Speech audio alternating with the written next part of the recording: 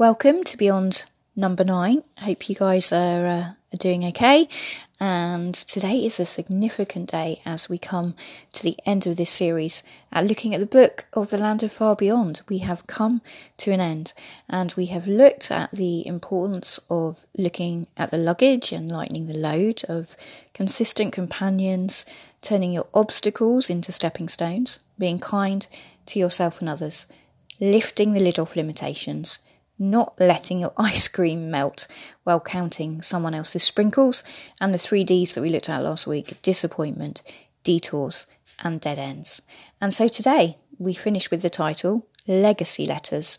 What would you write? And I started to think of all the different characters we've met, what their thoughts would be on their part of the journey that they took, the ones who didn't make it to the destination, and the ones who did. What were they thinking? If they were to write their own personal story in a letter, what legacy would they be leaving? And then I looked at my own journey about what legacy letters am I writing right now? What have I been writing over these months when COVID's been around? And would my letter be full of, the woes of the weight of my luggage and the fact that I didn't lighten the load, that I wasn't a consistent companion, that my obstacles remained obstacles, they weren't stepping stones into my future, that I wasn't kind to myself or to others, that I lived within my own limits, that I compared my journey to others, and that I actually camped up, like we talked about last week, with disappointments and detours and dead ends, and that's where I kind of pitched my tent. And while that all may sound a little bit heavy, a little bit loaded, they are things that I have wrestled with over recent months, and maybe, I'm back to the but maybe there will be times where I have to wrestle with those things all over again, but there is beauty in all of these imperfections and lessons to be learnt that I would want to include in my real honest legacy letter. But one thing I do know is that in order to go beyond this season into the next, I might have to go right back to the beginning and lighten the load like we talked about before. And as our characters approach the land of far beyond, and as we head towards the end of their journey, we are taken right back to the beginning of their story, where we are reminded once again of the burdens that they have carried this whole journey with them. And the weight of it is all too much to bear. And Anna, who we focused on last week, who I'm still rooting for and just love Anna. Anyway, Anna doesn't want to go into the land of far beyond and carry this burden, this weight, a second longer. She doesn't want her burden to be her legacy. And as Anna and Peter sit talking and mulling this over, a man with the kindest and wisest face they have ever seen speaks to them. "Do you want to enter the city?" asked the man. "More than anything," said Anna. "We have come so far, we have gone through so much danger to get here, and now we do not want to enter because we are unfortunate enough to carry these burdens." "Let me take your burdens and carry them for you," said the man. "You can't do that," said Peter in surprise. "Don't you see? They are part of us. No one can carry them by ourselves." "I will carry them for you," said the man, and he stretched out his arms to the astonished children. The children did not know what had happened, but all their burdens were taken from their backs, and the man had them on his.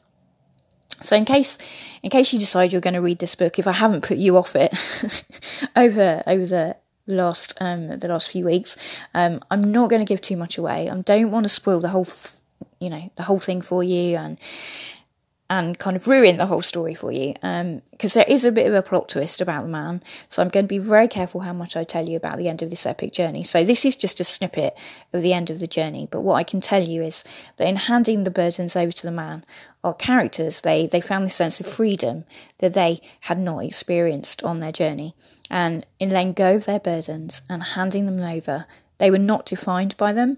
And I think their legacy letters would have turned into this much more positive report than we would have first thought. It wasn't one of perfection, it wasn't perfect, but it was full of purpose, and I think it's really important to remember that. It wasn't one of perfection, they weren't perfect, life wasn't perfect, but there was a lot of purpose in the imperfections. And for me to continue to write my legacy letter well, I know that I daily have to hand my burdens over, and I do that in prayer, because when I do, I experience that freedom that our characters did. And I don't know where you hand your burdens over, but I do encourage you to keep doing that. Keep doing that works. Keep looking at your luggage and lightening the load. And you know what? I also encourage you to pray, as I do for you, that might help. You might find that helpful, that you feel your burdens are lifted.